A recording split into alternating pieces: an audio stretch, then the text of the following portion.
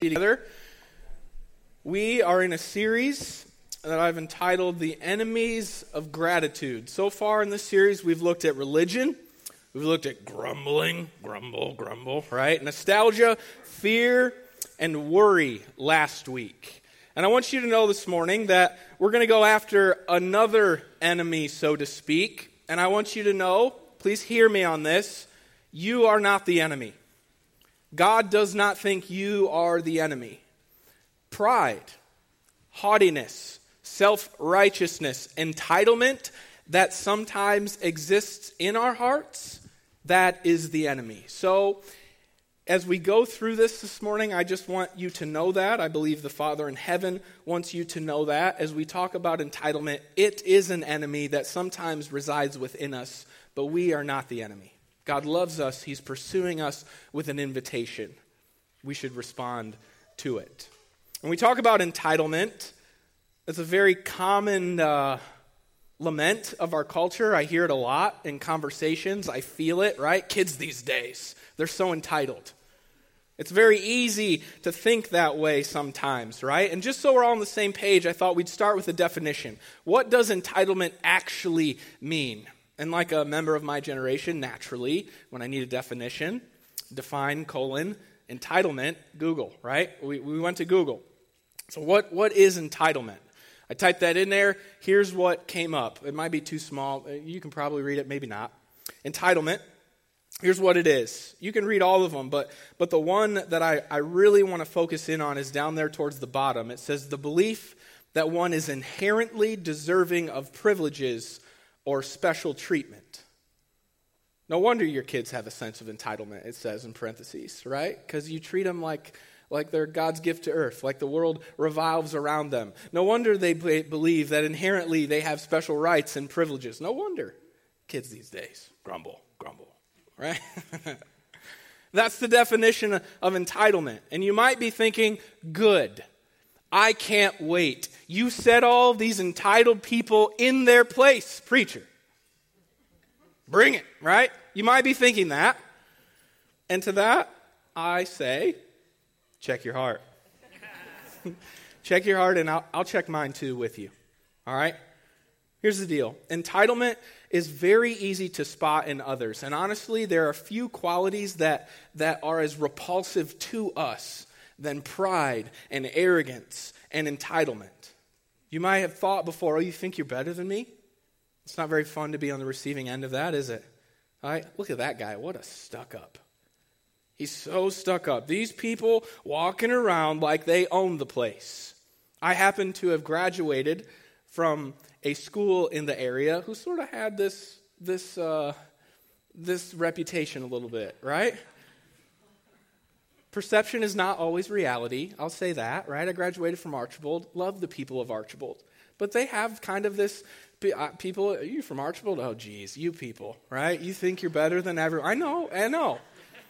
I'm not slamming if you're from Archibald. We love you. I'm from Archibald. I'm just saying that's how you talk. That's how we talk, right? We know people from certain towns, right? Entitlement. It's very easy to spot in other people. It's repulsive. We hate it. Come on. Get over yourself. We hate it in other people. In our own hearts, though, it's a lot more subtle. It's a lot less easy to spot. Who, me? Oh, I'm not entitled. I just deserve to be treated better than that, right? I'm not entitled. You have no idea how hard I work. I'm entitled to a certain amount of whatever. See, while entitlement in others is easy to spot and condemn, entitlement within our own hearts is subtle and oh so easy to just justify and explain away. Church, it's a cancer. And just like a cancer, if entitlement within is left undetected, left unchecked, left untreated, it will be deadly. And so I want to encourage you before we begin this morning, to look at a text that's going to talk to us about entitlement. Let me encourage you, before you look out there, can we just together agree that we're going to look in here first? We're going to look in here first. As a preacher that I like to listen to often says, he says, the Bible is best read as a mirror, not a set of binoculars. And so I'm going to invite you this morning to undergo a spiritual MRI, a spiritual CAT scan. Don't worry, I contacted your insurance. It's paid for. They've approved it, right? It's going to be free to you. I can't guarantee that it's going to be painless, though. And here's what I want you to know. If you don't like the diagnosis as you check your heart this morning, I want to encourage you, please remember that Jesus Christ is the great physician, and there is no tumor too cancerous that he cannot remove. There is no person among us who is too sick who will ever hear that terrible phrase, inoperable. Nope. If we will cooperate with the Spirit this morning, we can find a cure for the entitlement that plagues our hearts. So what do you say? Should we go to the Scripture and undergo that scan this morning? I invite you to turn to Matthew 22. We'll be in Matthew 22, verses 1 through 14 together. As you're turning in your Bibles to Matthew 22, I'll give you a little context onto what's going on here. It's always important that we read Scripture in context, okay? So if you read it via the text, maybe you flip back a few pages and you learned in Matthew 21:23, we're told what the context is. We're told that Jesus entered the temple courts, and while he was teaching, the chief priests and the elders of the people came to him. And they asked a question about his authority. Who gave you your authority, they want to say. So Jesus is in the temple courts. There could be more people standing around, but the conversation is between the ruling elite, the elders, the rabbis, the teachers, the pastors of the synagogue in Jerusalem at the temple. In case you don't know about who these groups are, there were several different groups, but there were primarily two, the Pharisees and the Sadducees. And I'm going to stereotype them, and we know that stereotypes aren't necessarily true across the board. There are people in this camp like Nicodemus. We know Nicodemus was a Pharisee, but he was real curious and open to Jesus, probably accepted Jesus later in life. I'm going to stereotype these two groups, but no, not every one of them fell into that stereotype. But here's who the Pharisees and the Sadducees were. Remember, these were the people of God. There were people in both these camps. So don't be offended. I'm not making a political statement here, but I'm trying to draw some cultural parallels. The Pharisees, they would have been kind of like those in the Republican Party. They were conservative, perhaps a little legalistic with the Word of God. They were Ivy Leaguers, well-educated, people of privilege. They weren't white, but they were Jews, right? White privilege. That's kind of who the Pharisees were, the uptight, right, conservative bunch within the ruling class of Jerusalem. The Sadducees, also considered to be the people of God, they were kind of on the opposite end of that spectrum. If you had the uptight, legalistic conservatives over here, the Pharisees, right? The Sadducees were over here.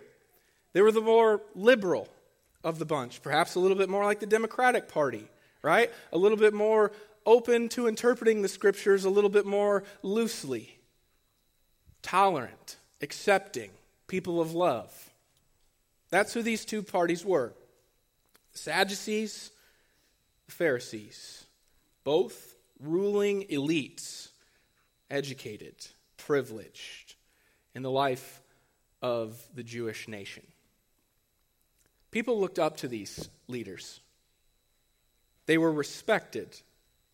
Their title carried weight. If you made it into this rank, your family was proud of you. Either one, Sadducee, Pharisee, you'd arrived. Your family was proud. Look at what they became. Not only did their society give them respect and honor, it was assumed because of their position, not just in government, but also in the church, that the Lord was pleased and honored by them as well. The people held them in high regard, and it was assumed because of their influence and their status and their wealth and their knowledge and all things theological and governing, that the Lord was pleased with them as well. So, while it's easy for us to be critical of these people when we read Scripture, I want us to understand that their culture and their tradition had set them up for some entitlement. You see, it's difficult when you start to receive special treatment and accolades from man, positions of power and prominence. It's difficult not to start to think that you deserve that special treatment, not just from man, but from God as well. It's into this cultural dynamic, into this situation, into this assumption, this sense of entitlement that Jesus speaks. He shows up in the temple, in their place of authority, on their turf, and instantly, they're not taking this lying down, right? They want to know, Jesus, who are you? Who gave your authority to teach our people? You've been stepping on our toes. What right do you have? Let me see your papers. Where were you educated? You didn't go to our schools. You didn't go to our seminaries. We have not ordained you. By what right, by what authority do you teach our people? That was the politically correct way of saying, who the heck are you? Where do you get off? By whose authority are you ministering, they want to know. And Jesus, we just love this guy, don't we? He's so shrewd. He knows what they're on about. So he traps them in a question. He says, listen, I'll answer that question. If you tell me by what authority John the Baptist was baptizing people, was his authority from heaven or was it purely from human? Was it purely from other men? And these guys, they're Ivy Leaguers. They know they're trapped. If they say, see, the people loved Johnny B. They loved him. They thought he was a prophet. Like, Johnny B., my man, all right? The people, the crowds, all of the people that are following these, they love this guy. He's a prophet, they said. But they did not like him either. And so they're like, well, if we say it's from heaven, then Jesus has got us. Because we hate Johnny B. And so we're trapped there. But if we say, well, it was just from man, then the people, they're about to riot on us. And they're like, well, we don't know. We don't know. And Jesus is like, well, all right, I'm not going to answer your question either, right? We don't know. Grumble, grumble. They're probably grumbling, oh, this guy, right? We can't get him. They plot to kill him. Jesus refuses to answer their question about his authority. This is all in Matthew 21. And then he launches into several parables. We're going to finish with the one in 22, but I want you to hear some of these. We're not going to read them. I'll just talk you through it. The first parable is about two sons. He paints this picture. He says, listen, there's a father who owns a vineyard. A vineyard is a common prophetic metaphor for the nation of Israel. God has a vineyard he's planted, and he wants it to bear beautiful and lasting fruit. That's what Israel was supposed to be. The leaders, right, the Ivy Leaguers, they're on to this. They get metaphors. They get this theme. And so he's like, listen, there's a vineyard. And I'm like, all right, here we go. There's a farmer who owns this vineyard. Okay, we know that's God. There were two sons. Jesus says, all right, the farmer asked the first son, he says, I want you to go work in my vineyard. The first son says, no, I ain't doing it. But then, later, he shows up for work. The second son, father's like, hey, I want you to go work in my vineyard. And the second son is like, yeah, all right, we'll go. And then he's a no-show. He never shows up for work, right? And then Jesus asked him, he says, all right, which son did the father's will? And Jesus, the Pharisees, the Sadducees, they answer. They said, well, the first son. I know he said no right at first, but then he showed up, he went to work. The second son, no, he never showed up to work. Even though he said the right things, he never showed up.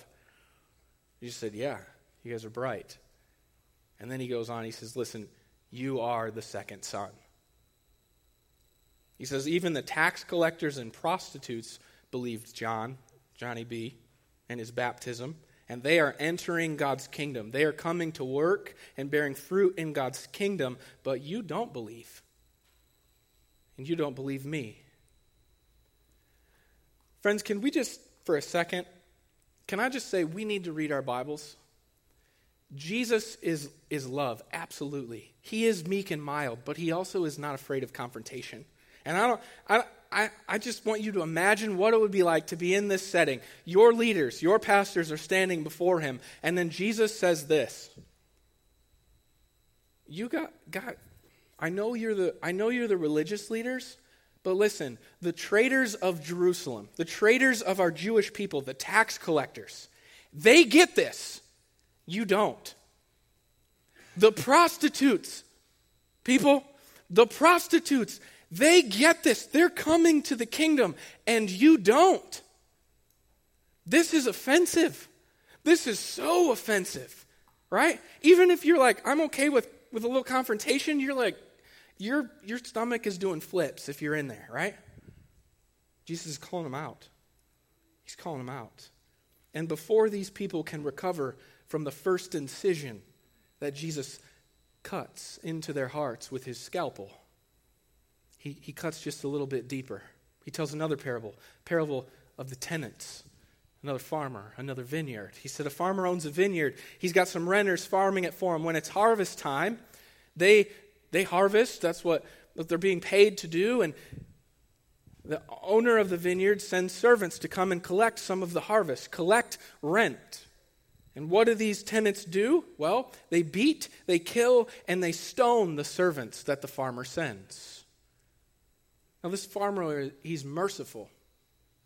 He's slow to anger and abounding in love. And so he doesn't just turn to wrath instantly. No, he sends more servants to call these renters to give what is owed to the farmer. And again, they beat these servants, and they kill them, and they stone them. And yet still, the farmer is merciful because he is slow to anger and abounding in love. And he says, listen, if they won't receive my servants, perhaps they will receive my son. I will send my son to them. And what do these tenants do? They say, this land we want for our own, to be our own inheritance. This son is the heir, so if we kill him, then we can take what is rightfully ours. And that's exactly what they do. They kill the son, thinking they'll be able to steal the ground that they're farming if the heir is no longer apparent. Church, Jesus wants to know, how do you think the farmer will repay these tenants? He asked these leaders, these Ivy Leaguers. I love how they say it. Again, they understand things quite clearly. Verse 41 of chapter 21. How will the farmer respond to such wicked tenants? He'll bring those wretches to a wretched end, they say. And he'll rent the vineyard to other tenants who will give him his share of the crop at harvest time. And then Jesus from there goes on and tells them, albeit a bit cryptically, he basically says, listen, unless you accept me, you have no place in my vineyard. Why? Because he quotes prophecy from Isaiah. He says, I'm the cornerstone.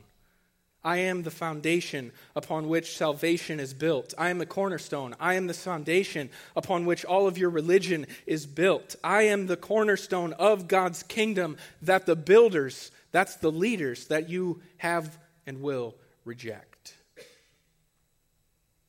They get all this. They know exactly what Jesus is saying. And we're told in verse 20 or 45, when the chief priests and the Pharisees heard Jesus' parable, they knew he was talking about them.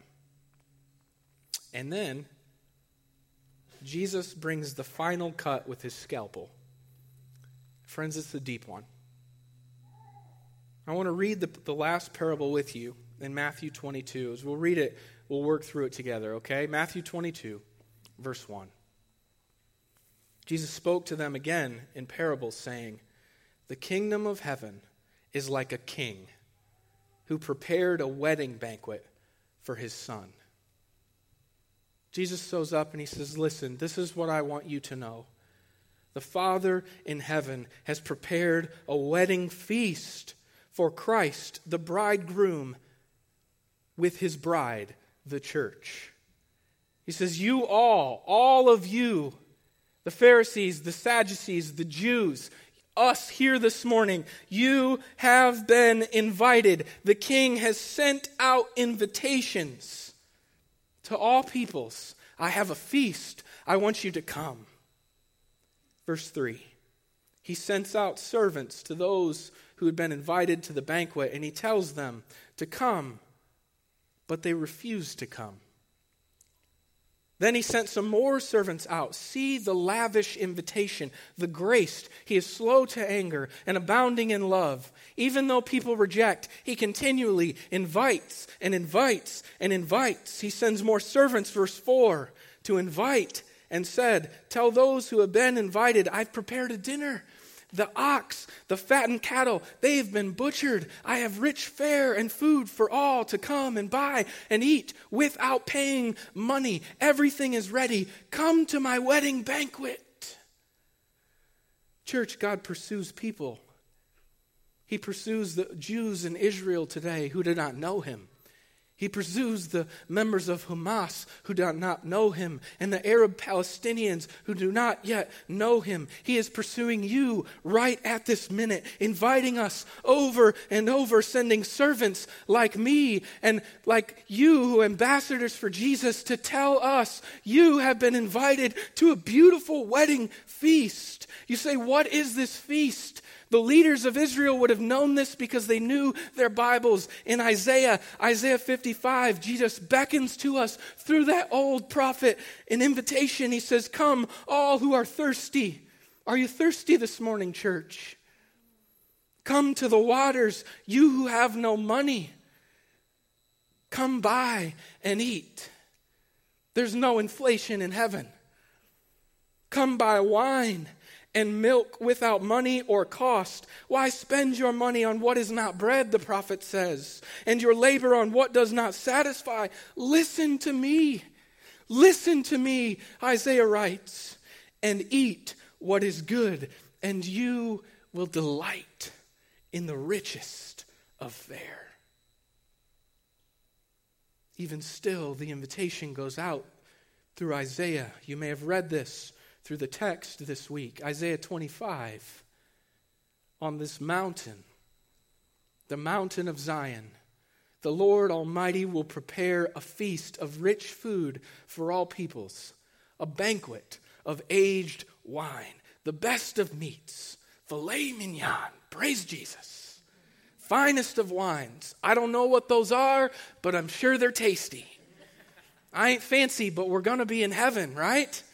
On this mountain, he will destroy the shroud that enfolds all people, the sheets that cover the nations, the veil that you and I have over us. We do not see clearly, we see dimly, but one day at the feast of the Lamb, we will see and be glad as we eat the fancy feast of our Lord and King. And, verse 8, he will swallow up death forever, church. The sovereign Lord will wipe away tears from all faces. There will be no tears of sadness shed in heaven. He will remove people's disgrace. Are you ashamed of some things this morning? The Lord Jesus will remove and cover your shame. The Lord has spoken. In that day, they will say, surely this is our God.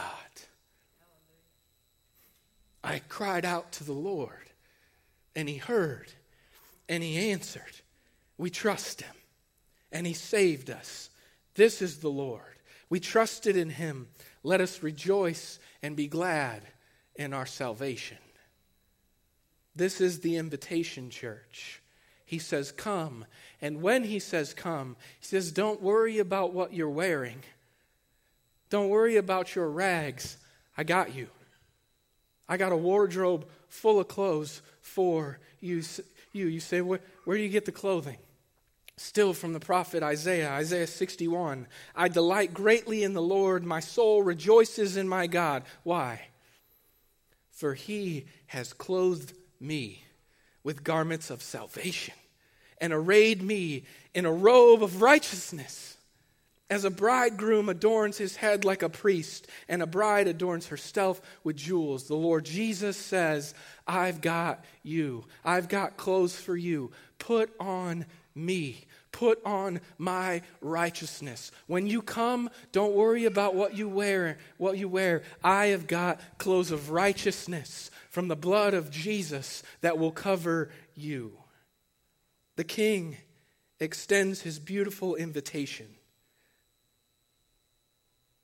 And how do people respond? Verse 5 of Matthew 22. But they paid no attention. They went off. One to his field, another to his business. Some were too busy to be bothered by the king's invitation, church. They were too busy.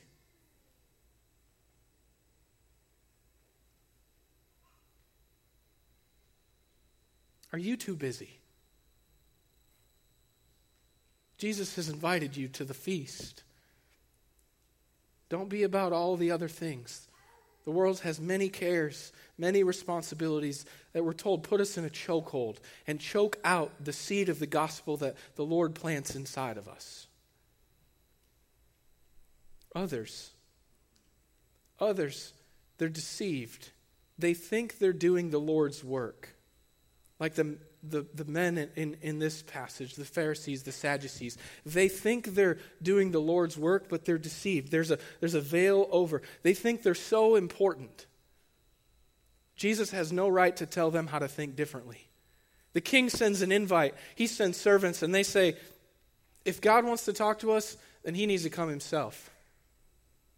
If you want me to respond to this, well, then you better show yourself. Prove yourself to me. I need a sign. I deserve a sign. Verse 6. The rest, they seized his servants. They mistreated them. They killed them. They cannot be bothered to come to the king's feast. They're too busy. And some, worse, hate his servants, hate his preachers, hate his Christians. Maybe they thought they were too good to be invited by a servant. Again, if the king wants me to come, then he needs to show up himself. Maybe they wanted a sign. Show us a sign and we'll believe. Maybe, church, because they didn't know the king.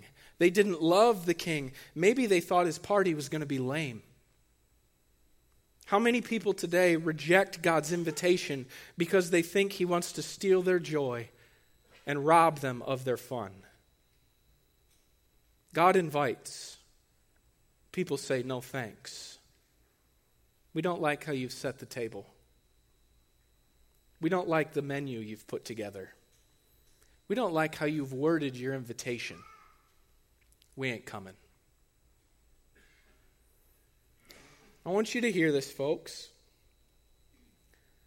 God does not start a war with these people. He starts with an invitation to an amazing feast, a gracious invitation, a persistent invitation in the face of rejection. He pursues them with love, but they're too good. They can't be bothered. They reject the invitation. And although the king does not start a war with them, he is more than happy to finish it. Verse 7. The king was enraged. He sent his army and destroyed those murderers and burned their city.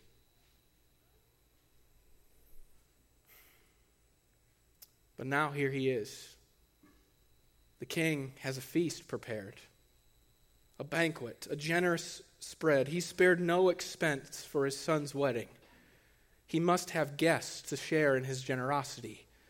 So even still, he continues to come to the world that has rejected him.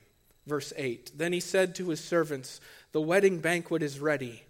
Those I invited, even though they thought they did not deserve to come. So go to the street corners and invite to the banquet anyone you find. And so the servants went out into the streets and gathered all the people they could find. Hear the gospel, the good as well as the bad. Come to my wedding. The wedding hall was filled with guests. Again, here is the good news, church. None of us deserves to go to this party. None of us are entitled to it. God says, I am not a respecter of persons. I don't care how prominent you are in the world. Do you know what he says to kings in Psalms 2? To kings and rulers of this world? In Psalms 2 it says he laughs at them. He scoffs at them. When they try and dethrone him, he laughs because he moves around the rulers and peoples of prominence like pieces on a chessboard to do his bidding, to bring about his will and justice. He is not a respecter of persons. But he does not look down upon us either. Jesus said, I've come to the sick. I did not come to condemn. So he says, I want you to go out to the street corners. Do you know who work on corners, church? It ain't the righteous. It's the unrighteous. And God extends the invitation to anyone and everyone, the good and the bad. That means we don't get in by the good that we do. We are also not prevented entry from the feast by the bad that we do either. Praise Jesus. There is grace. Please come, he says. Please come.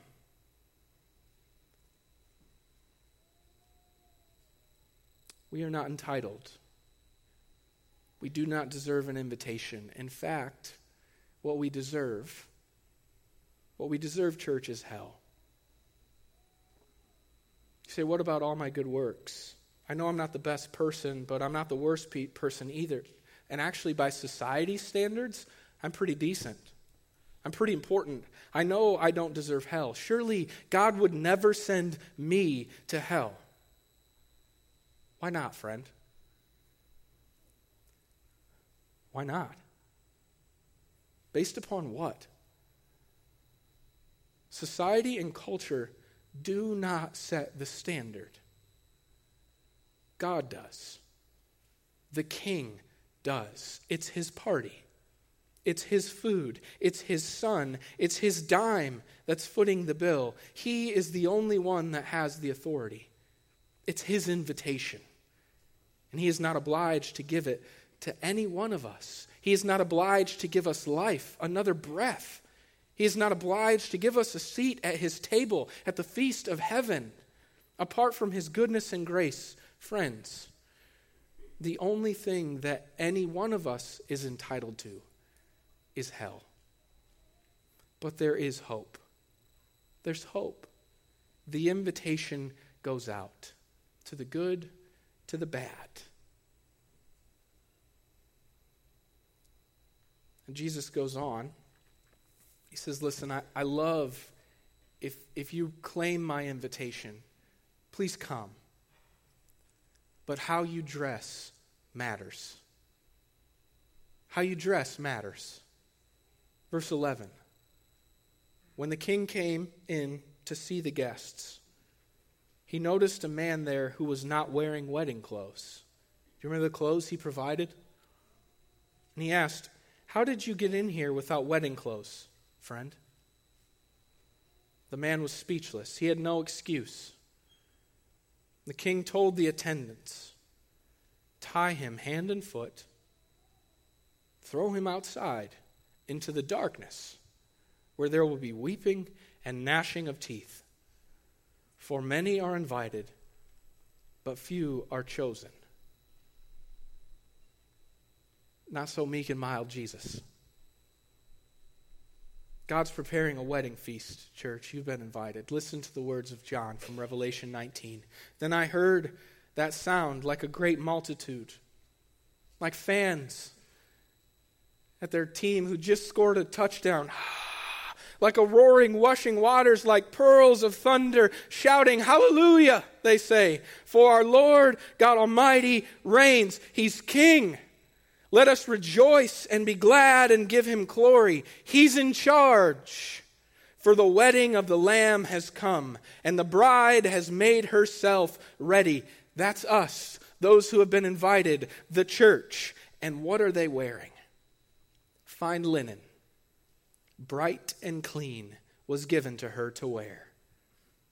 And so as not to confuse things, the Apostle John, inspired by the Holy Spirit, tells us, fine linen stands for the righteous acts of God's holy people. And then the angel said this, write this, John, blessed Blessed are those who are invited to the wedding supper of the Lamb.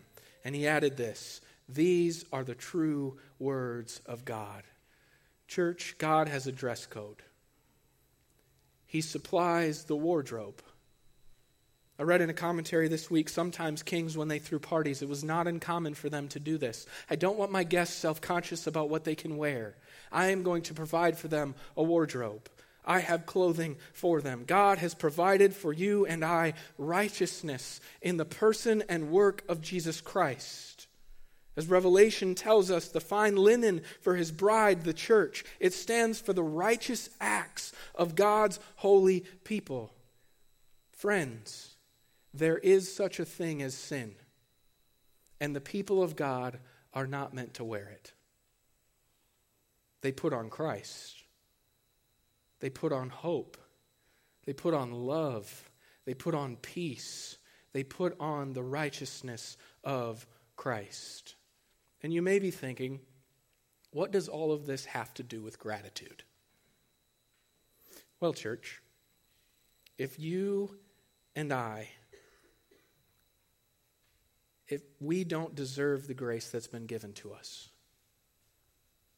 if we live as if we do, we will never receive the invitation for what it is, a blessing. A blessing. We are not entitled to the invitation. Rejecting God's invitation is a response of pride and entitlement. Think back with me for just a few more moments about the rejections that took place in this parable by these individuals. The invitation went out. Some, they received the invitation, they read through it. The invitation stands for the Word of God, church. They did not like how it was worded. They did not like what was in the invitation, and so they tore it up and they discarded it because they know better. They're entitled to their opinion, to live their truth. Others, they don't truly know their king. They've been deceived. They believe the father of this world who has said, God is holding out on you. He is not good. They don't know him. They don't trust him. And so when they look at the menu that's at the party, the food that's been set before them, they say, no thanks. We like our own food better. We like junk food. We like our own ways better. We think your party's going to be lame. We ain't coming. Others still resent the king himself. They resent the fact that the king doesn't come and show up and prove himself. If you exist, answer my prayers in the way I see fit. Give me a sign. Come invite me yourself. I deserve it. Others still, they don't like the dress that's required, the righteousness of God. I'm not wearing that stuff. I don't care who the king is. He doesn't get to tell me how to dress. He doesn't get to tell me how to live. He doesn't get to tell me how to order my life. He doesn't get to tell me how to do church. You might be the king, but don't tell me what to wear. Entitlement. All of it. At its best, church, and I love you, please respond to the invitation. At its best, if you sit in your entitlement, you will become too busy to be bothered by the King of Heaven. At its best. And at its worst, if you let your entitlement and pride go unchecked, you will go to war with God. And you will face an eternity on the bad end of his awesome and terrible and infinite wrath in hell. The God of heaven desires none of this. In 1st or 2nd Peter, we're told that he does not wish or want for anyone to perish. He wants us all to respond to the invitation, to come to repentance and be saved. We deserve wrath. I deserve wrath, church. But Jesus. Jesus comes and he invites. In Philippians, we're told that although Jesus was God, he did not consider equality with God as something to cling to. He was not entitled, even though he's the only person in the history of man that had every right to be.